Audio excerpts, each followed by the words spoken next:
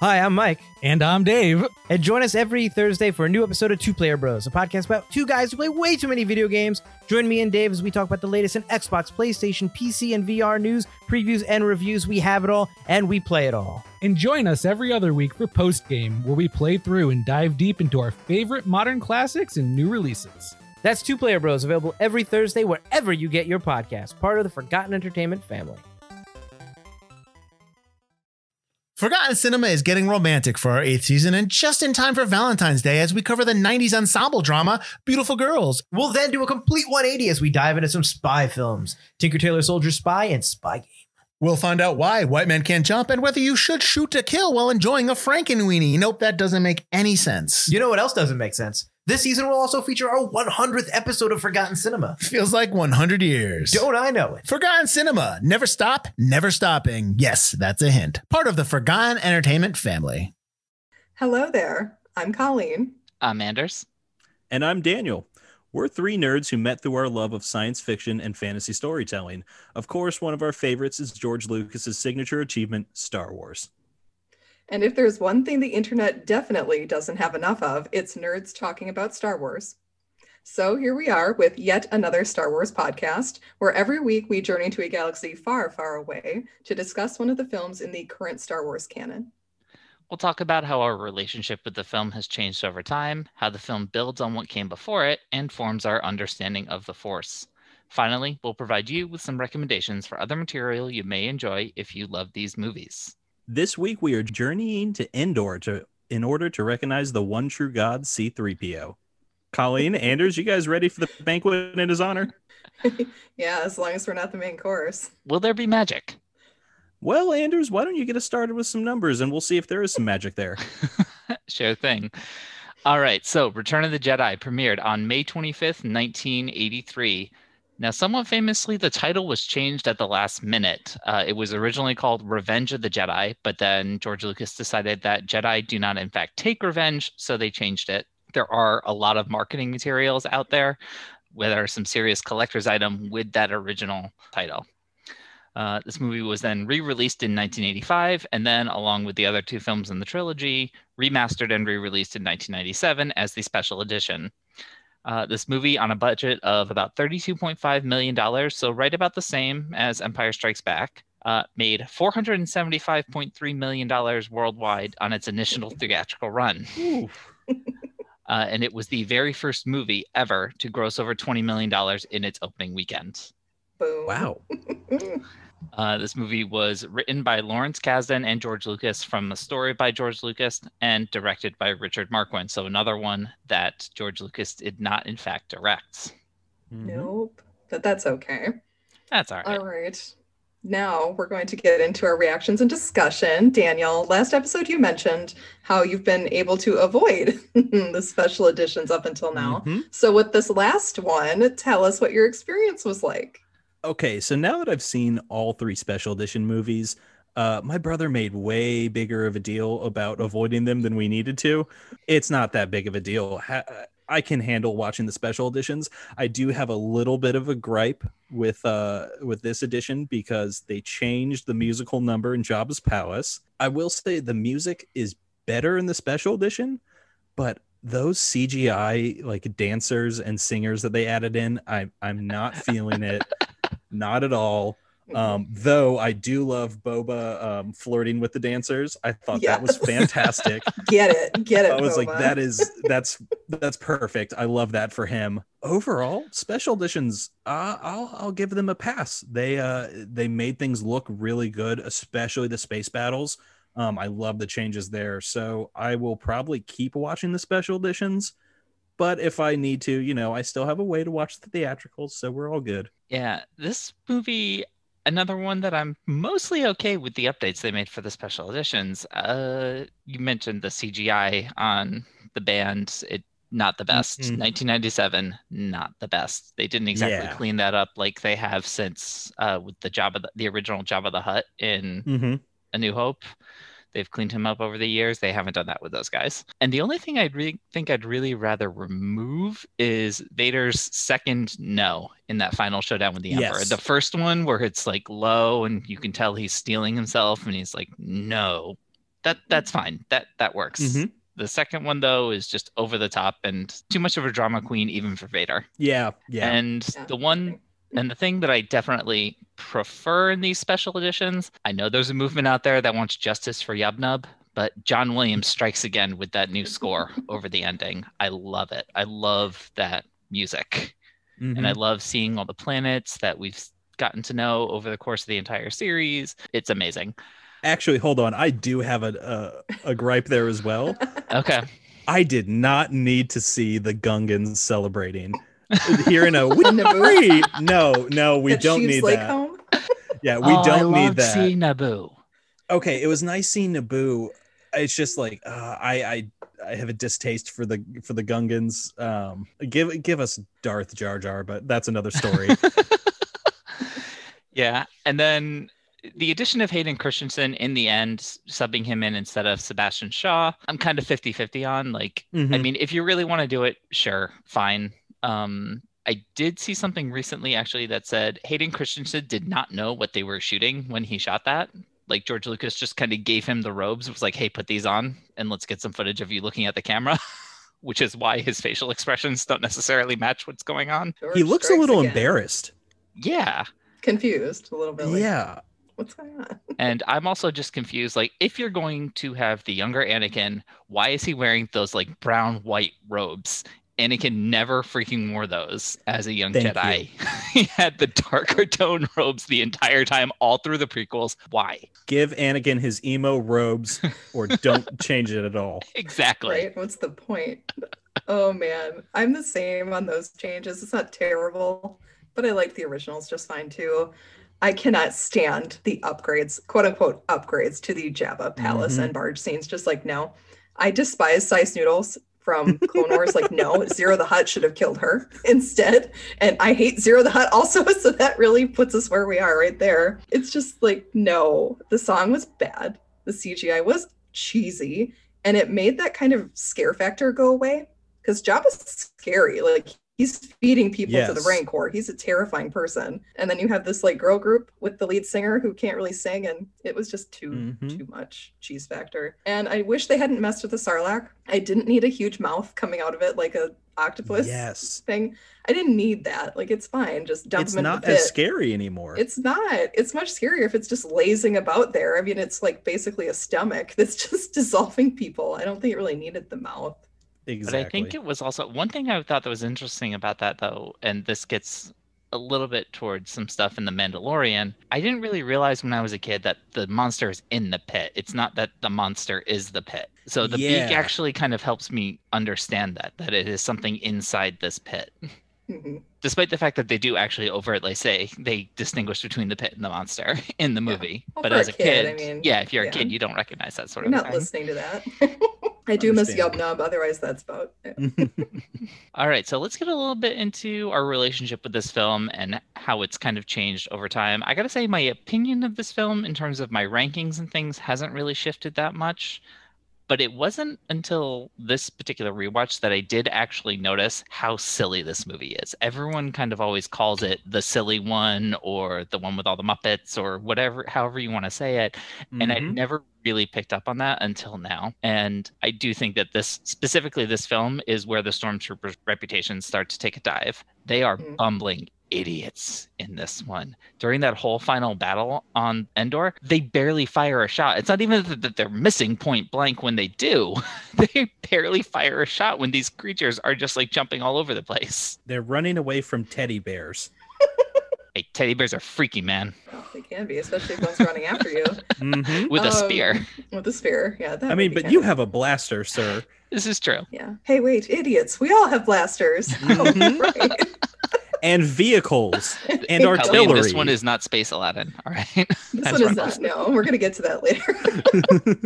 Oh man, yeah, this is the least favorite of mine of the original trilogy. It doesn't mean it's bad. I still like it. It's just Mhm. not as good as the other two. The biggest gripe I have is the Obi-Wan and Luke scene. Like, as an adult watching it, I'm like, so Yeah. much about this is not okay. It plays so differently for me now. Terrible choice not to tell Luke about his family. Like, hasn't old Ben learned anything from anything that's happened in Star Wars? If he To be had, fair- maybe he wouldn't be a ghost. Right, exactly. Mhm. What's up, Obi-Wan? But to be fair, Lucas didn't know that he was going to make Vader into Anakin Skywalker until later. So they had to put in this scene to explain Obi-Wan's creative like definition of the truth. Otherwise, we'd be like, well, Obi-Wan's a liar. How can we trust anything he says? I do like that it makes Obi-Wan a more well-rounded character, like someone who does make mistakes. Mhm. But when he basically tells Luke he has to murk his dad, that's another tough look. He doesn't say it outright. He says, "You must face Darth Vader again." And Luke's like, "But wait, I can't kill my dad." And Obi-Wan answers, quote, "Then the Emperor has already won." Like he's sad about it. Like, old Ben, no. Yep. If Luke kills his dad, he will fall to the dark side and probably become Palpatine's new apprentice. Isn't that what we're trying to avoid? Maybe a better dialogue choice would have been like, "Did I say kill?" No, I just said you have to face him, not kill him. Like maybe just a light maiming that happens. Yeah, like I did to him on Mustafar all those years ago. Yeah, I was gonna say just a light maiming. What does he have left to maim? Exactly. Well, guess he could cut off his head, but then he'd be dead. So we're gonna have to walk that one back again, Obi-Wan. I do like that Luke basically schools Obi-Wan in this conversation. Like every 5 seconds, he's throwing stuff back at him. Like, good job, Luke. Keep asking questions. Your sister will remain anonymous forever. Oh, it's Leia. Well done, Obi-Wan, once again. Man. How about you, Daniel? So I agree. I like that Obi-Wan becomes a more well-rounded character. You see some of his flaws there. Very much, the students learn from the flaws of the masters and try and move past them. But, it makes them all much more human. Like, they're striving to be this better, more luminous being, but they're still humans. They still get stuck in the mud sometimes. So I like that no one is really perfect and that we kind of see a continuation of that in Luke later on. That's for another series. As for you basically have to kill your dad conversation, for all my Avatar fans, it reminds me of the Aang having to kill the Fire Lord conversations that he has. Kyoshi, just kill him. You just got to kill him and then finding your own way. So I like that a lot. Would he have found his own way if Ben had spelled it out for him? Well, he didn't know. I mean, at that point, Yeah. Ben had lost all faith in Vader. He's like, he's screwed, man. I mean, he fell to the dark side. It's over. I like Luke being challenged in that moment and having to stand up for what he believes in. It's nice to see that Luke has grown from this little farm boy in episode 4 who was just doing whatever Obi-Wan says. And he's like, "Oh, that's my idol." And now he's like, "Well, no, I look up to you, but I'm going to make my own journey. I'm my own man. I'm my own Jedi."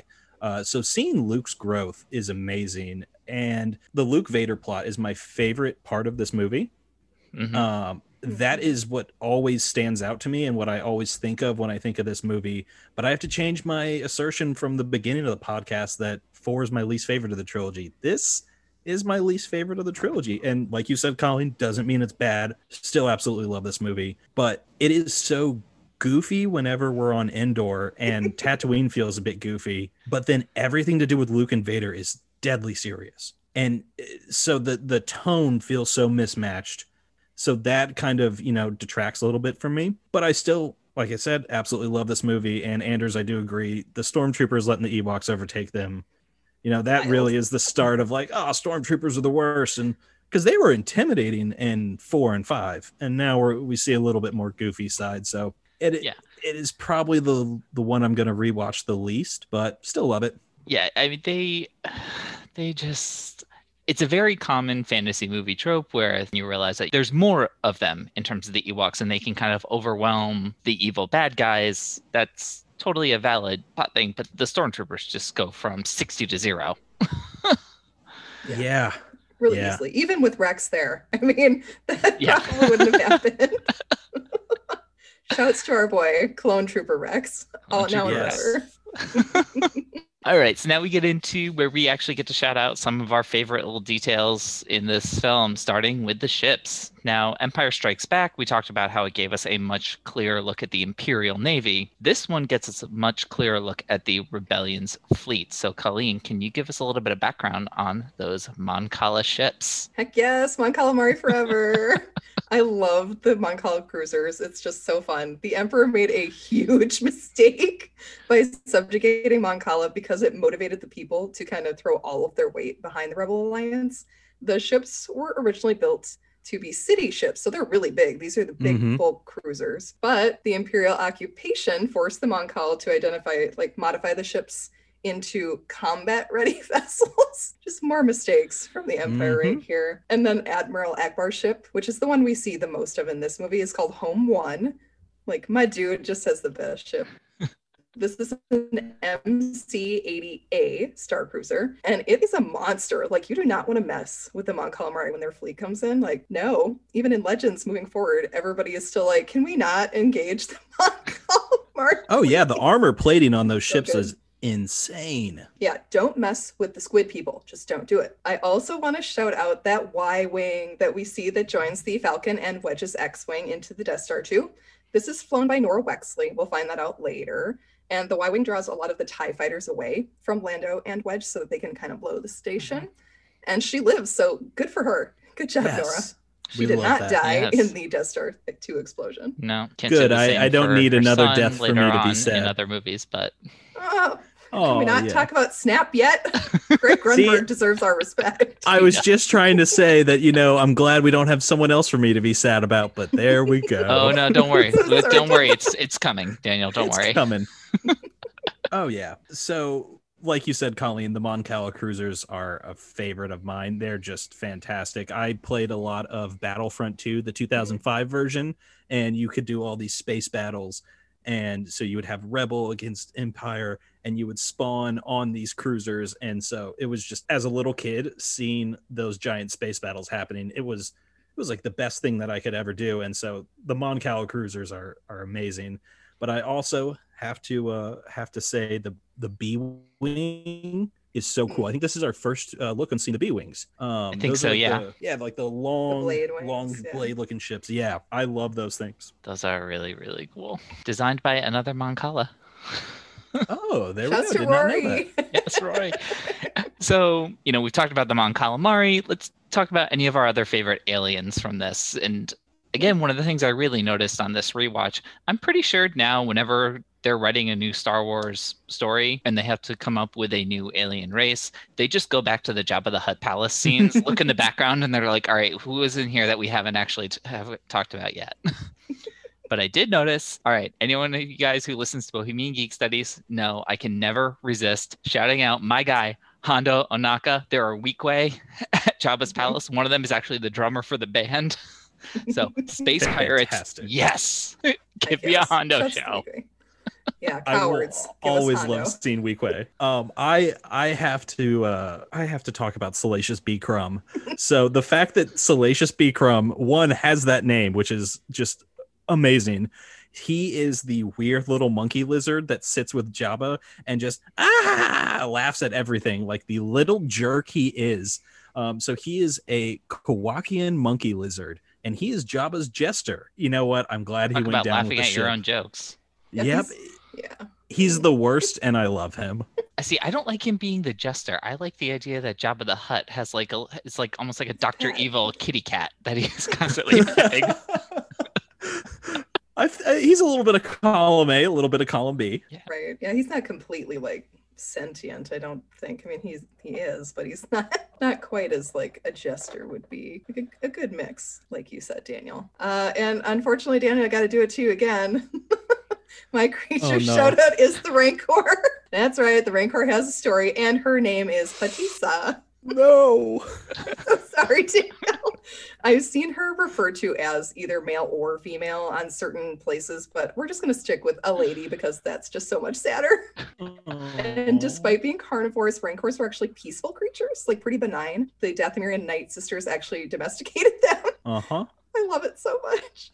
But Jabba, because he's a dick, kept Patissa half starved so that she would eat anything that fell into that pit there. And I have a real irrational fear of being eaten, but I can't help but feel bad for Patissa and for her Beastmaster guy, Makakili, who's crying. Okay, as a kid, 6 years old, watching that scene, you'd think I would be like, oh no, Luke, he's about to get eaten by this monster.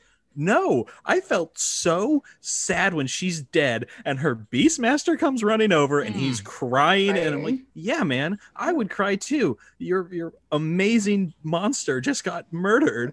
they were gonna escape together.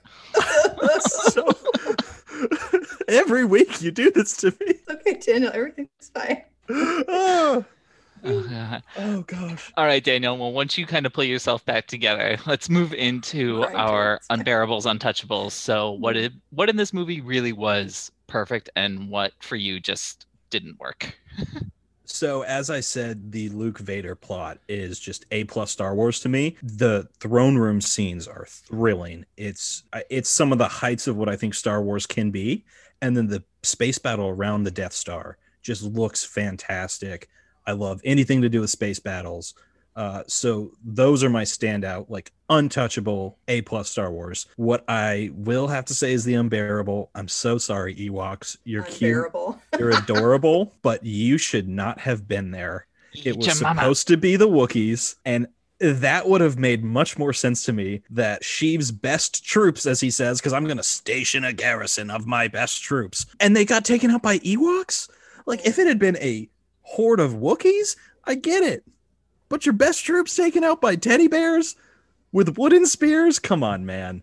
That's a little goofy. The second Death Star, I thought before that it used to be a little bit lazy, but then real world, like, oh, this went wrong, let's try it again, is a very normal thing to happen. So I'm like, you know what? I'll let it run. If you're gonna spend money on one, you might as well spend money on two. Yeah, we already made the plans. So, yeah, I thought I was going to have to defend this decision to you guys. Like, I understand criticisms of people saying, are we just doing this same thing again? Yes, I get that. But, Daniel, like you said, this is how this works in real life. Number one, this is how innovation works. You never start with the prototype, or you never settle with the prototype. The prototype is the MVP, minimum viable product, and then you innovate and iterate on top of that to make it better so that the second model is better. That's the plan always from the beginning. Also, generally how militaries work, if you destroy my big gun, I build a bigger gun. Mm-hmm. Yep. I do have some questions Escalation. about escalation. I do have some questions about the timeline of the building. They kind of threw that together really fast. You got to assume that they worked out every single possible last kink in the construction and design from the first Death Star, which took almost 20 years, if not longer, to build. And this one, when it was fully operational, is 4 times larger. So I think to that point, they were trying to do a lot of that in secret before when they were building the first one. And this one, they were like, hey, everyone knows about it. Let's just make it. Let's That's just true. make it out in the open. That And is true. I will say, I really hope they went over Project Stardust and found the mistake that Galen Erso put in, because if they just rebuilt it the entire same specs but scaled up 4 times bigger, that would be a huge mistake. That would explain how they didn't have to fire torpedoes into the hole. They just flew into it themselves. Exactly. But I mean, they're also mid-build, so. Yeah, they were mid-build. But my untouchables for this movie, I really realized, yes, this movie is silly. Fine. But this movie is a showcase for Anthony Daniels. He is so good in this movie. Yes. His C-3PO is batting 1,000 with the one-liners. Just perfect timing. Everything. It's just so good. I was also really surprised how well Yoda's death scene worked for me. Mm-hmm. He has that little bit of sass and his total attitude about death. This is actually, I think, if you have small kids and learning about the concept of death and its inevitability and kind of embracing it, not necessarily being scared of it, it works really well towards that. Plus, on top of that, you get Luke's revelations about everything. For a pretty short scene, it altogether just runs very smoothly. Mm-hmm. I did notice also this time, it's kind of funny to note, when Yoda dies, he takes his clothes with him, unlike Obi-Wan. So like when Oh my Obi-Wan gosh, you're died, right. it was the robes were left, but when Yoda dies, it's just his blanket. His robes disappear with him. He's had more time to train, Yes.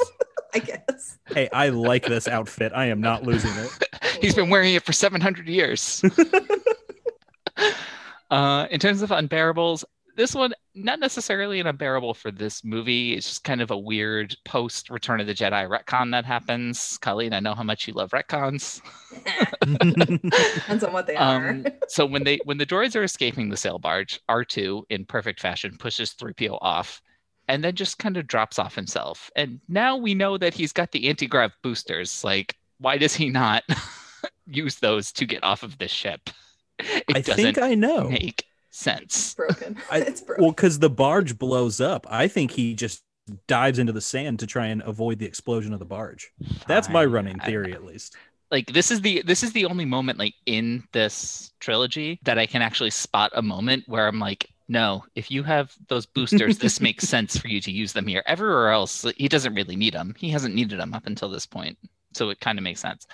But alas, that's kind of the issue with retcons. And then the other thing I noticed this time around, Colleen, you mentioned last time in The Empire Strikes Back opening crawl, how they label Luke as the leader of the rebels. And that's a stretch if there ever was one. Mm-hmm. When he's leaving, he says goodbye to Leia to go confront Vader. And he says, like, if I don't make it back, you're the Alliance's last hope. Bitch, she has been an integral part of this alliance since long before you got here. All right. She is like practically a leader. She was a princess and pretty much a general before you were a commander. So don't go lecturing her about what the Alliance needs. Thanks, Luke. I got this. I outrank everyone here, basically. Like, Luke, I get you're a Jedi Knight, you're a symbol, but like, there's a reason Leia has been doing this for as long as she has, because she's good at it. Like, come on. Yep. Like, we'll see Mon Mothma later, and Leia is basically like her protege. So yeah. And Mon Mothma is the leader of the realm. Yes. It's like Luke. Good try. Good try, buddy. Oh man, that one is always talking to us about the Bothans. Oh, fucking pardon my French, Bothans. Oh, Disney, give us Rogue 2 with the Bothans. Give us Rogue 2, please. The Bothans. Yes. If you're rehashing everything anyway, just do it, you cowards. I could use some good Bothans, please. I've been reading way too much New Jedi Order. I need some good Bothans. Okay, back to this movie. Untouchable for me, Luke and Vader's lightsaber battle is super brutal and perfect. It's really well done. With Ian McDiarmid just chewing through the scenery in the background and goading them both. Like, he's basically prodding them both into killing each other. I was mesmerized this time around watching it. I love Leia getting to say, I know, back to Han. It's so perfect. And his smile there is great. Whoever said Harrison Ford was phoning in his performance, and I've seen this a lot, I disagree. He's super funny. He's still very charming. I don't necessarily see it as phoning it in. I did notice a bit of a shift, though. He was, just like the rest of the movie, funny. He was a little bit goofier with it. Yes. Yeah. We'll blame that on the carbonite. It did something And of course, the most iconic line, "It's a trap." How have we not talked about that yet? It's a trap. So good. That line reading by Akbar is just killer. Very true. All right. So now I do want to take a minute for us to discuss one item in this movie that is at the same time both an unbearable and an untouchable, all rolled into one. Guys, we're going to talk about Princess Leia and the gold bikini. I will not lie. As a young boy, absolutely this worked on me 100% as intended. She looks hot. She does look good. She looks good. That being said, it absolutely serves no purpose other than to over-sexualize Carrie Fisher. None. There's no reason that she has to be a sex slave. No reason whatsoever. Hated it when I was young and I hate it now. Gold bikini can just go suck it. I can see, like, maybe if there was an accompanying scene of Harrison Ford being mostly naked for the ladies and the gentlemen who would appreciate that, that would have been nice. But it's basically just a scene drenched in misogyny and double standards. Carrie Fisher wrote about this in her memoir, The Princess Diarist, which I recommended before. Here's a little excerpt from that. Quote, "It was like, where am I in all of this? I have to stay with the slug with the big tongue, nearly naked," which was not a style choice for me. Wasn't my choice. When, and this is director George Lucas, showed me the outfit, I thought he was kidding. And it made me very nervous. I had to sit very straight because I couldn't have lines on my sides, like little creases. No creases of my body were allowed. So I had to sit very, very rigid straight. End quote. Not okay. The only consolation for being forced to wear that stupid outfit is that Leia became known as the Hutt Slayer after this by many people in the galaxy, and they admire her for it. They're like, you took down a Hutt, and not just any Hutt, Jabba. Like, there you go. Get it, Leia. Carrie Fisher was always very, very candid about how ridiculous and stupid this thing was. I pulled this quote from an interview she did with Insider just a few years ago. We use it also in our episode of Bohemian Geek Studies on representation in Star Wars with Sabine Wren. So they ask her, how parents reacted to that whole deal, if they see a toy that shows her in the gold bikini. How are they supposed to explain that to her kids? Well, first of all, my one reaction about that is, why are you asking her that? Why not ask George Lucas about that? He's the one who came up with the fucking idea. Exactly. That is a question for him, not for her. But her response is, tell them that a giant slug captured me and forced me to wear that stupid outfit. And then I killed him because I didn't like it. Then I took it off backstage. I love Brilliant. Carrie Fisher's Icon. wit. She is amazing. She will always be an icon. And what a perfect way for her to talk about this. Oh, I treasure her so much. She just Yes. was so good at self-deprecation, but yet still being a strong, badass woman about it. I Mhm. love it. I love everything about it. All the love to Carrie Fisher. Mhm. Yes. All right. So now let's move into this film, kind of building on what came before it. How does it expand the universe? How does it build the franchise? And something that happens in all franchises as they get bigger, this one is no exception, is we start to get into the callbacks. Now, Star Wars in its current state is absolutely littered with self-references and callbacks. For several hours on that topic, check out our Bohemian Geek Studies coverage of The Mandalorian Season 2, where we have several hours dedicated to the Easter eggs, connections, and callbacks in those episodes. There are also just so many here. We mentioned it already. We have another Death Star. We are recycling that same kind of plot device from the beginning. They did that already. We talked a little bit earlier about how that makes sense, doesn't make sense, however you want to go with it. The opening also has that Star Destroyer flying straight overhead. In Empire Strikes Back, it was actually flying at the camera, but this one goes back to the original from A New Hope. We have another Cantina band back on Tatooine again. When Luke first enters Jabba's palace, he's got a very Vader-esque silhouette, one that's very recognizable to us immediately. And then as they are leaving Tatooine, Han tells Luke he owes him one now, calling back to Empire Strikes Back after he rescues him from the Wampa. He's like, that's two you owe me, Junior.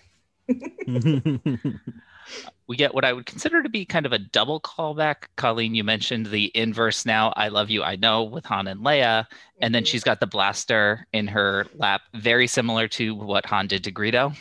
And we get some serious growth from C-3PO, who said in the first movie he's not very good at telling stories, but it is his story in the Ewok village where he is actually telling the story of the last couple of movies that gets them to be part of the tribe, which is also another small reference to George Lucas's original concept for the series, where in his mind, this whole story was being told somewhere in the future by R2-D2. Love I that. love that detail. Yeah, R2, of course, would be telling the story. Making himself look great. You know, jazzing it up, making things sound great. I absolutely love how much they build up Luke across this series. And Return of the Jedi, you really just get to see the culmination of Luke's arc. He goes from that whiny farm boy who just wants to go in town to get some power converters, and now he's out here, you know, saving the galaxy along with his friends. Not saying that he's the only one doing it. It's He's a big amazing. part. I mean, Yeah, oh yeah, big he's part, there. but you gotta share the love. But I love his growth as a Jedi and as a leader. I think what's a fun little callback is when he gets shot in the hand at the beginning on the cantina on the barge, he's got, you know, the hole in his hand, he covers it up with the glove. And then when he's having that vicious duel with Vader and he's just wailing his lightsaber down on Vader's hand and he cuts it off and he sees the circuits in Vader's hand and he looks at his own, thinking about his own circuits. And it calls back in my mind to the scene in Empire when he has the cave vision and he cuts off Vader's helmet and his own face is there underneath.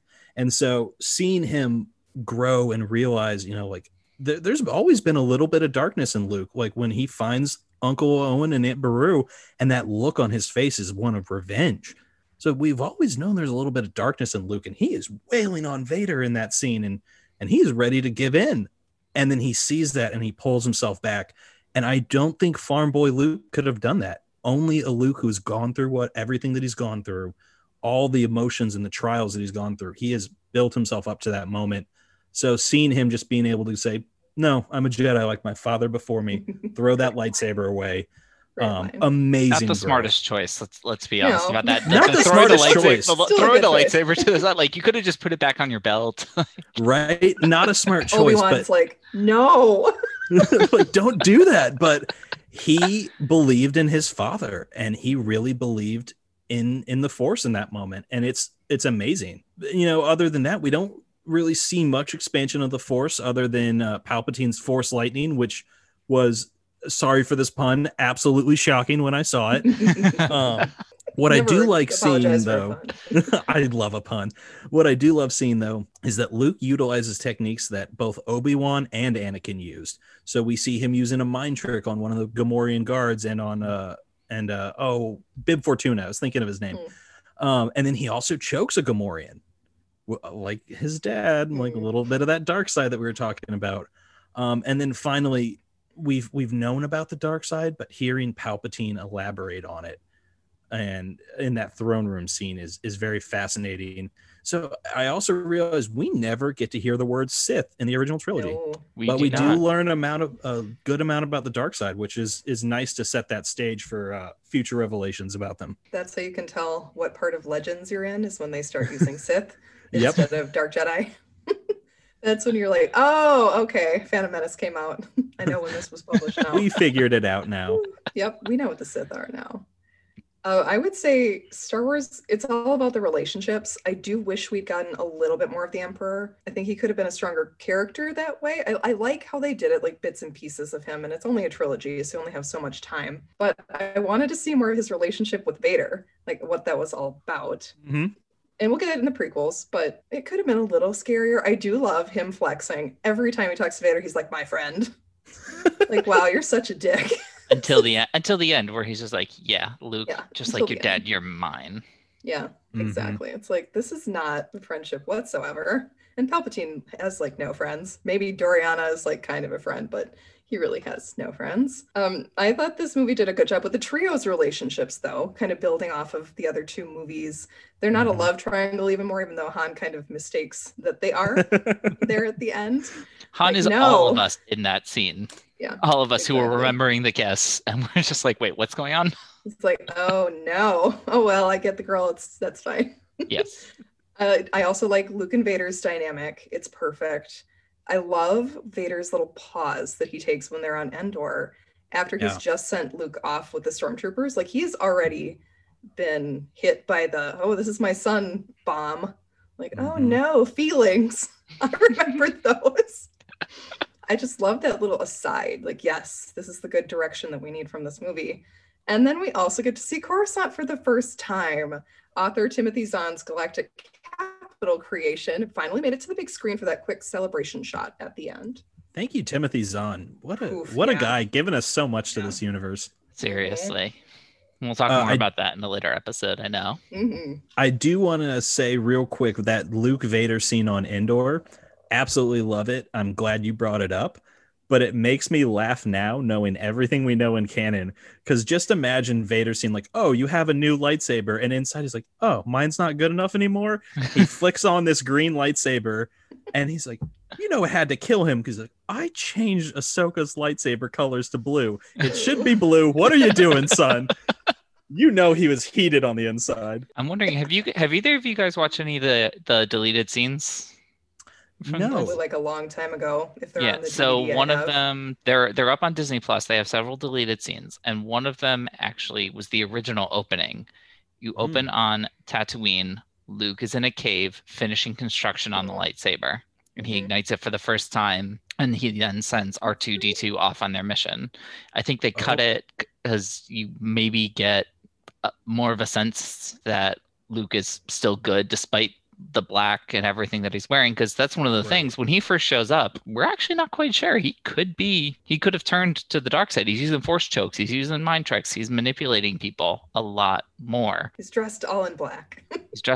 Yeah, but if you have a wide shot that shows his X-wing with the Falcon in the background and him sending off R2, maybe that doesn't land as well. A little more mystery. Yeah. Now, a quick aside, we have to talk about the Cantina rescue real quick, or the Jabba's Palace rescue. What was the plan? Like, so they send Leia in with Chewie, and she's trying to sneak Han out in the middle of the night and gets captured.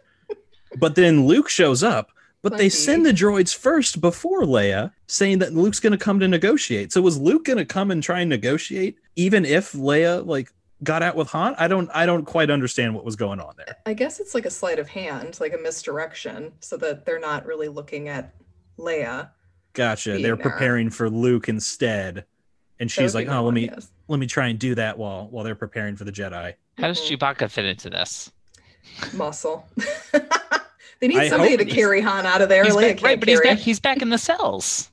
I hope He's gonna go get it. their next thing Well, was going to Lando go was probably immediately. supposed to break him out, maybe. Yeah. That's Yes, true. that That's makes probably why sense. Lando was there. Because Lando is like the final backup.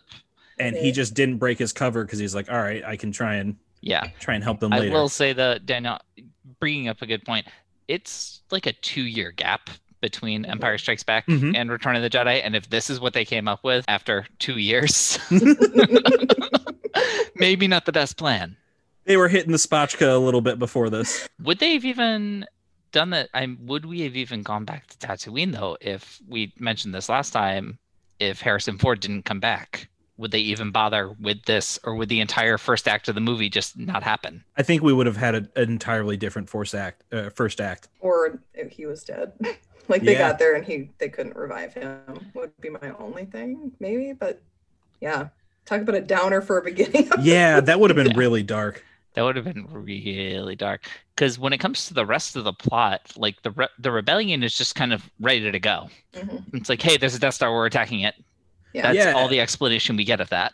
they're all It gathered seems like around this is- Sullust. They're all ready. We just got to grab our last guy for the plan, and then the crew's ready. Yeah. Good call, Daniel. Very good call. Yeah.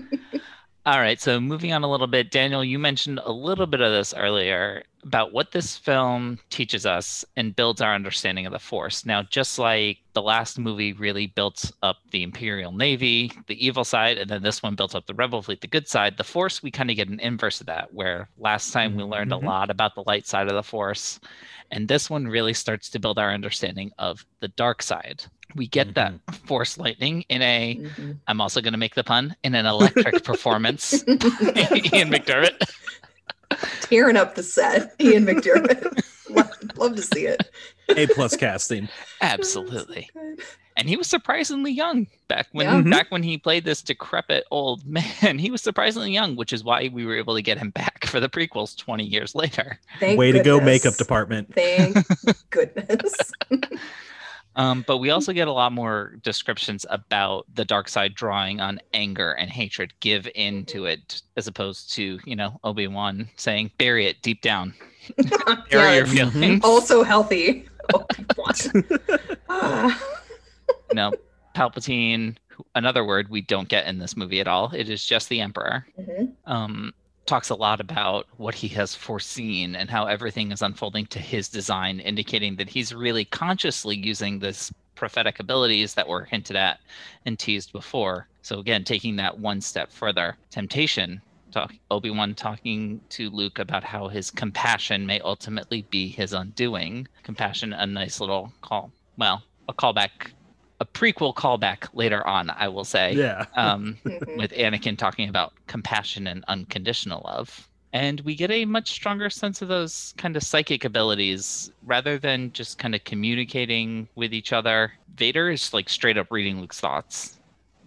He figures out Leia, not just from some kind of an intuition or whatever. He is straight up reading Luke's mind. Well, Luke's projecting it like crazy. Yeah. Too. Yeah, Luke, maybe just like It's not a bury that strong one. box. Yeah. Like if you're gonna bury that things, one. Luke, bury that. So what I like is while it's not directly stated, they make some allusions to the disfiguring nature of the dark side. Mhm. We see Palpatine just decrepit and corpse-like. He is gray and sallow, and it does not look great. And then, like we mentioned earlier, Luke looking at the mechanical hand, and it's a symbol of what he could become, like Vader, who's lost everything in the pursuit of the dark side. And then Palpatine is so sure of what the dark side has seen him. He's like, everything is going to my plan the way I have seen it. And he seems to really be like, I'm using the Force. I'm the one guiding this, instead of the Jedi who seem to sit back and let the will of the Force guide them. So it makes me think Yoda says in the prequels that the dark side obscures things. And I wonder, did the dark side kind of punish Sheev a bit by letting him see things that weren't going to come to pass? Like, you dipped a little too far into the well there, buddy. Mhm. Well, we know the sun does not like to be controlled, so Mhm. The Yeah, dark side it's- probably does not appreciate this. It's the first hints really of the parasitic nature that the dark side has, which gets explored a lot in both Legends and canon. Mhm. Very, very true. Luke Oh. showing up as that one candle, Colleen, to push back the Mhm. dark. Yes. Stepping a little bit on our Revenge of the Sith discussion. Oh man, yeah, that book forever and always recommend. Getting back to a little light side here, we get to see that Force ghosts can communicate with each other, not just the living. They can actually like have little parties together. And are we wondering just how Anakin was able to become a Force ghost? Mhm. Because seriously, y'all, that takes a lot of training for Obi-Wan and Yoda to be able to do it. George Lucas said on the Return of the Jedi commentary that Anakin kind of gets a little boost at the end there from Obi-Wan and Yoda, having forsaken the dark side and rejoined the light. Basically, he has to listen to his former masters, which is something he pretty much sucks at in the prequels and Clone Wars. Like he would disregard Yeah. rules and suggestions all the damn time. So in this Yeah. very final phase of his life, in order to regain this semblance of himself, this Hayden Christensen Anakin, he has to listen. I Obi-Wan finally like is that. like, I can get you back. Like, I can help you. And this is great for Obi-Wan, too, because he finally realizes that Anakin was still there. And I think he blamed himself for so long, thinking Anakin was gone. It's like, oh no, he's there. We can still do something about this. Speaking I of really love- like that. That's kind of beautiful. I like it. Speaking about the Force ghosts communicating with each other, though, the way you put it that way now just makes me want to see the conversation that they do have. I want Anakin to like look at his hand, look at his legs, and look at Obi-Wan, and just see what happens. So, okay, my roommate and I were talking about this. Anakin looks kind of awkward, a little out of place there. And you just know as soon as that party's over and no one's around, Anakin is going to get just chewed out by Yoda and Obi-Wan. Like, hey, So hard. we found the younglings, buddy. Like, you may have been redeemed, but we need to talk still. Mhm. Yeah, there's a lot of atonement for you to do in this nether regions. Like, for real. You need to work on yourself. Oh my Oh gosh. gosh. I love it. All right, next we're going to move into our recommendations sections. This is actually one of my favorite parts. I love helping people find new stuff to read and watch. Well, we're going to end today with our recommendations. This is going to be content you may like if you also enjoyed Return of the Jedi. And before I go into my Star Wars recs, I've been like totally mainlining two anime series since January, Attack on Titan and My Hero Academia. The series are very different in story and tone, but they're both epics with fantastic character development and very intricate plots. Attack on Titan is much more serious and it is gory, so Mhm. be prepared for that. But it features that angsty main trio that we love, escalating danger, and some really killer plot twists. My Hero Academia is adorable. It's about teenagers with superpowers who are learning to become heroes. And just like Attack on Titan, there's a chosen one protagonist with the whole world basically on his shoulders, a wise older mentor, and an array of supporting characters who would look super comfy, like just chilling in the Star Wars universe. The creator, actually, Kohei Horikoshi, is a huge Star Wars fan, and he cleverly inserts Star Wars location names into the manga, and then they find their way into the anime. Oh, cool. Hmm. Yeah. So you'll see, like, a cloning facility is in the Camino Ward. Oh, Like, well nice. done, Horikoshi. Well done. And then now moving into our Star Wars books for canon, the Alphabet Squadron series by Alexander Freed. Great. Absolutely wonderful. They focus on a squadron made up of different fighters. So you get, each one of them has a different fighter, like an A-wing, a B-wing, a U-wing, an X-wing, and a Y-wing. And then the pilots are also wildly dissimilar. It's really funny when they all have to interact together and work together. And then for Legends, we're going to go over the Heir to the Empire trilogy in our later pod, going over kind of the pre-Disney era Star Wars stuff. But it is really the perfect companion piece to Return of the Jedi once you're done. And then I also haven't dived into these yet, but my Star Wars book pushers are really adamant that I read this series next. It's the X-Wing series. And this is set directly after the original trilogy and focuses on Wedge, my main dude Wedge, Antilles, and Rogue Squadron. So yes, Nice. dip into those. Nice. Well, I have a few recommendations this week. If you want a trilogy that just ends very well, just like I think this Star Wars original trilogy ends. I mean, I feel like everyone already knows this one at this point. If you haven't watched or read Lord of the Rings, you have to. I mean, what a fantastic trilogy. Like, if you're looking at trilogies that end great, Star Wars original trilogy, Lord of the Rings. Come on, let's go. Yeah. As I said last week, Avatar: The Last Airbender, again, 3 seasons, perfect trilogy. Love it. Now, if you're like me, the ending of this movie, while I love Return of the Jedi, the ending is very abrupt. It's like, okay, we blew up the Death Star and we all have a big party and it's over. It's like, okay, but what's going on? So if you're like me and want to know what's going on after, obviously The Mandalorian, set about 5-6 years after Return of the Jedi. Yep. So that is great. We get to see the fledgling New Republic. Also, I've got to shout out Battlefront 2 from 2017. This is a canon story following an Imperial officer who ends up defecting and joining the rebels. And it spans from, literally starts on the Battle of Endor. Like, she's on the forest moon of Endor. And it goes all the way into the First Order era.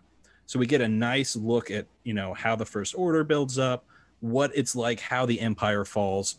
And then also Star Wars Squadrons. So since you recommended Alphabet Squadron, which I'm very excited to read, I love anything to do with spaceships. So good. Squadrons is great because it's a canon spaceship story set in the Star Wars universe directly after Return of the Jedi. I want one of those posters so bad. Right. Also, our favorite space mom, Hera, is in Squadrons. Yes. So we love that. She's in Watch Alphabet Rebels. Squadron as well. Watch Rebels. Watch Rebels. Yes. So that's my recommendations for this week. All right. So I'm going to start my recommendations off this week honoring the great Admiral Akbar, and I am going to recommend The Clone Wars Season 4, Episodes 1 through 3. This is the arc that takes place under the waters of Mon Cala. It's so cool to actually see the Mon Calamari in their element, fighting. It's got kind of a Aquaman type plot, a little Throne of Atlantis type thing going on. And it's just a really cool showcase for the Mon Calamari and a young Admiral Akbar. Heck yeah. Yes, he's a captain. Yes. You've heard Colleen before on previous episodes mention Ray Sloan as part of the Empire.